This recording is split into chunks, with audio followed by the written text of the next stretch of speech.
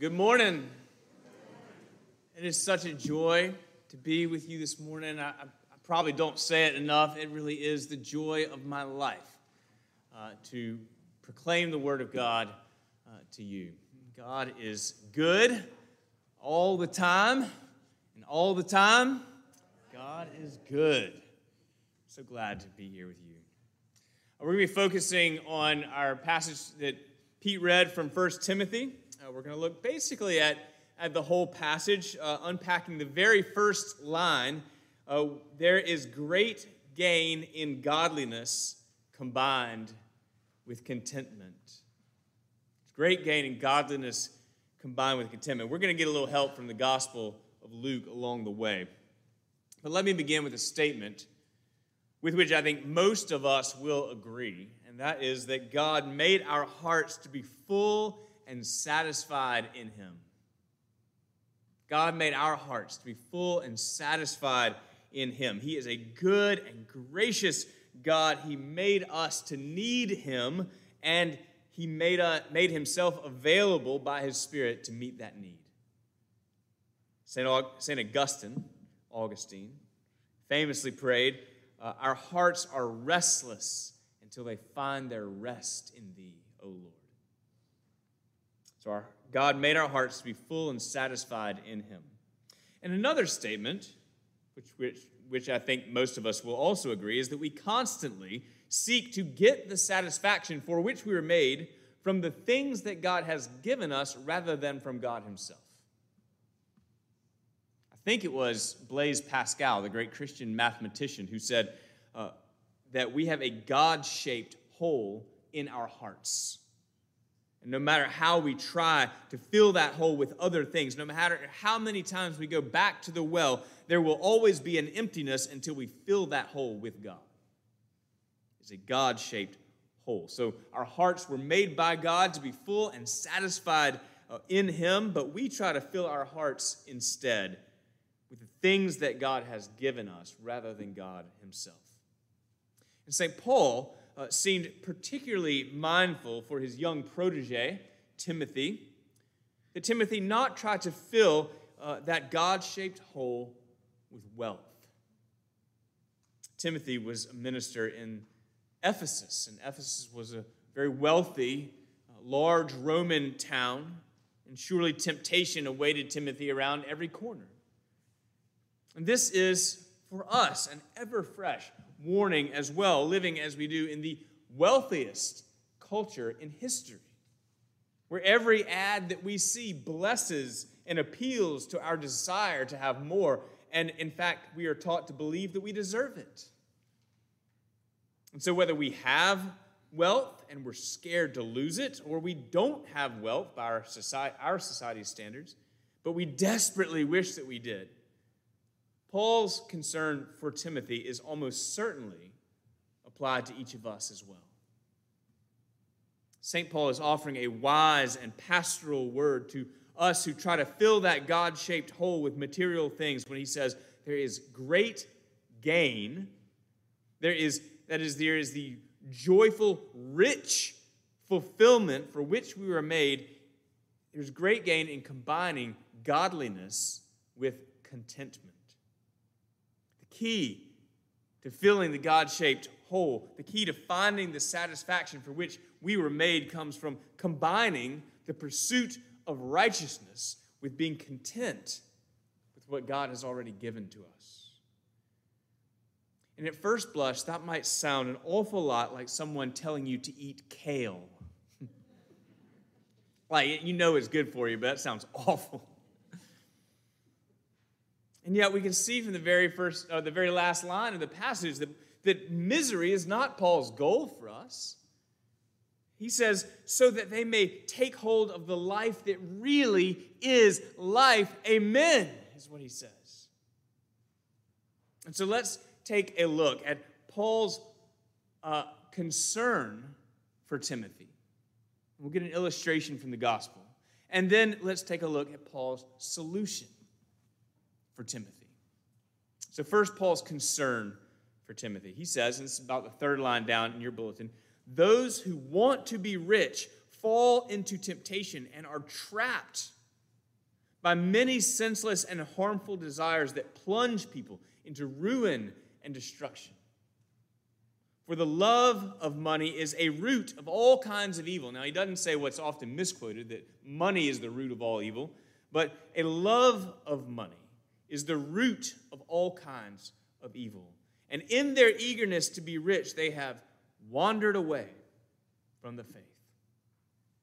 They've wandered away from the faith. Paul is saying that a disordered trust in the security of wealth can lead to all sorts of distractions from the faith.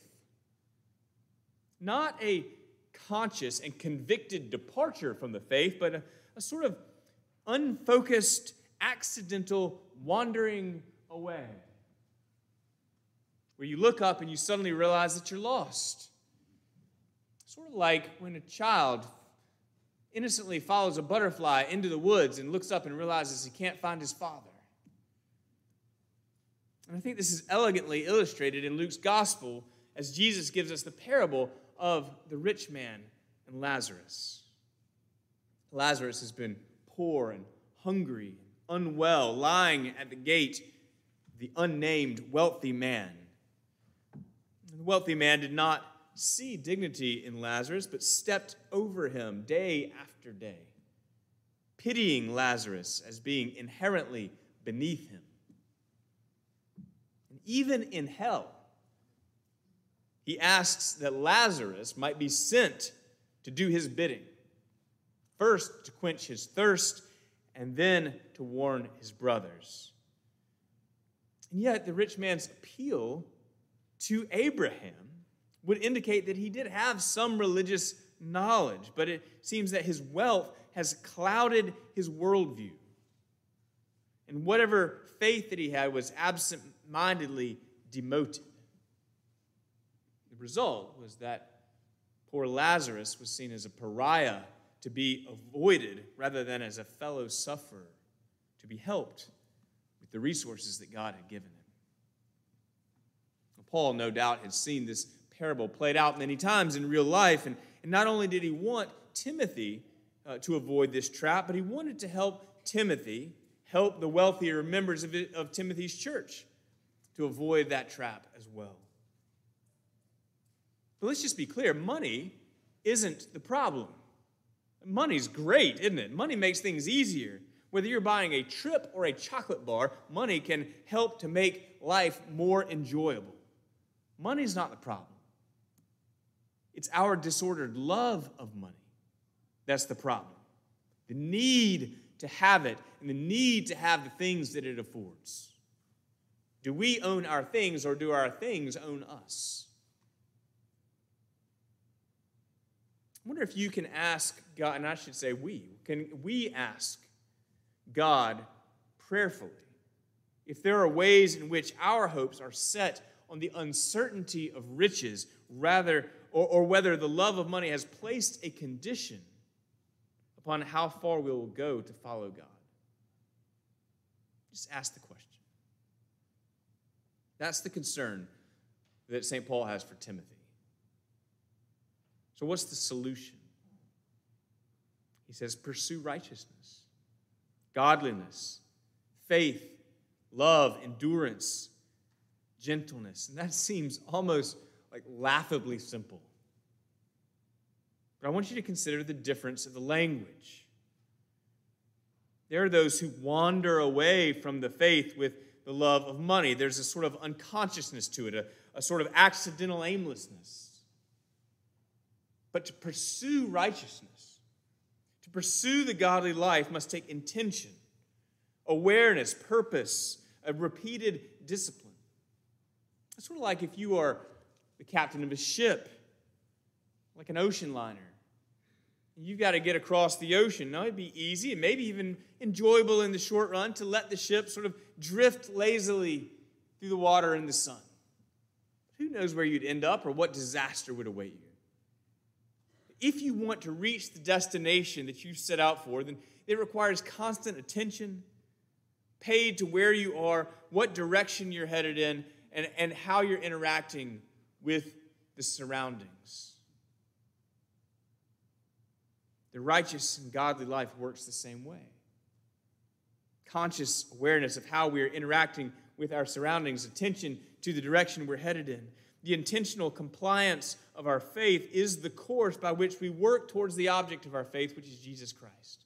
He's the safe harbor. And the wind in our sails is the constant reminder that he loved us, though we loved other things.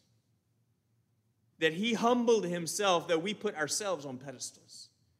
That he forgave us, though we were unforgiving. That he died for us, though we insisted on the life of our dreams.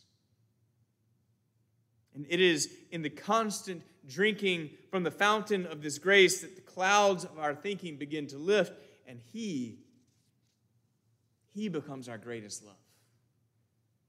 He becomes our greatest love, which is good and right because our hearts were made by him to be full and satisfied in him. And we're focused on him. We're satisfied in him. Then it is the most natural thing in the world to pursue more of him. Righteousness, godliness, faith and love and endurance and gentleness. And as we begin to love God more and more, we begin to love the things and the people that he loves. And the gifts that he gives to us are simply just things to be enjoyed, things to heighten our gratitude, our worship for his love and salvation. There is great gain in godliness combined with contentment. I want to close by telling a story about Queen Elizabeth.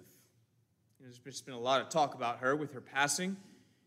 There's one story that's gone around, and you may have heard it before, and if you have, I don't care, because it's adorable. It's just adorable.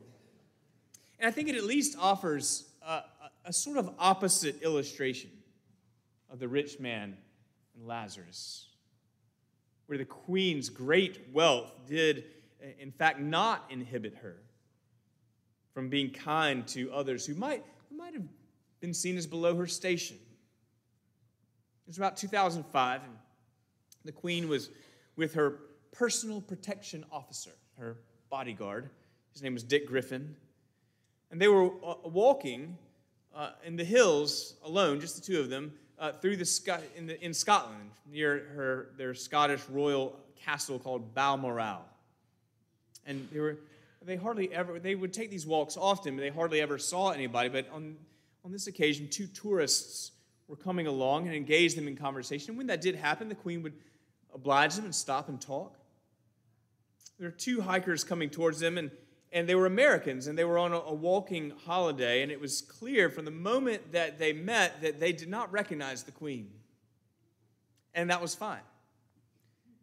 But the American fellow was telling the queen where they had been and where they were going next and all of this, and Dick Griffin says, you could see it coming, but he says, and what about you? Where are you from? And she says, well, I'm from London, but I have a holiday home just over the hills. And he said, well, how long have you been coming up here? And she said, well, I've been coming up here since I was a little girl, so it must be 80 years. You could see the wheels kind of spinning. He said, well, if you've been coming up here for 80 years, you must have met the queen. And she said, well, I haven't. But Dick here meets her quite regularly. And immediately the guy turns to Dick and says, tell me what she's like in person. And Dick said, well, she's quite cantankerous, but she has a lovely sense of humor. And just before they knew what was happening, the hiker puts his arm around Dick Griffin and hands the queen his camera. And says, will you take a picture of us? And she did. And then Dick, being gracious more than they knew, turned him around and took a picture with the queen as well for that. And then they never let on, and they waved goodbye. And the queen turned to him and said, oh, I'd love to be a fly on the wall when they get back to America and show those photographs to their friends. and hopefully they will say who I am. Now, who would have blamed the queen if she had been upset or put off for not being recognized? Do you know who I am? Or perhaps if she had just not engaged with him and walked right past. But this extravagantly wealthy and world-famous woman was not the least bit haughty. She was kind and generous and gracious and engaging. And perhaps, I think, most dear to me was that she had such a friendship with her bodyguard that he could poke fun of her to strangers.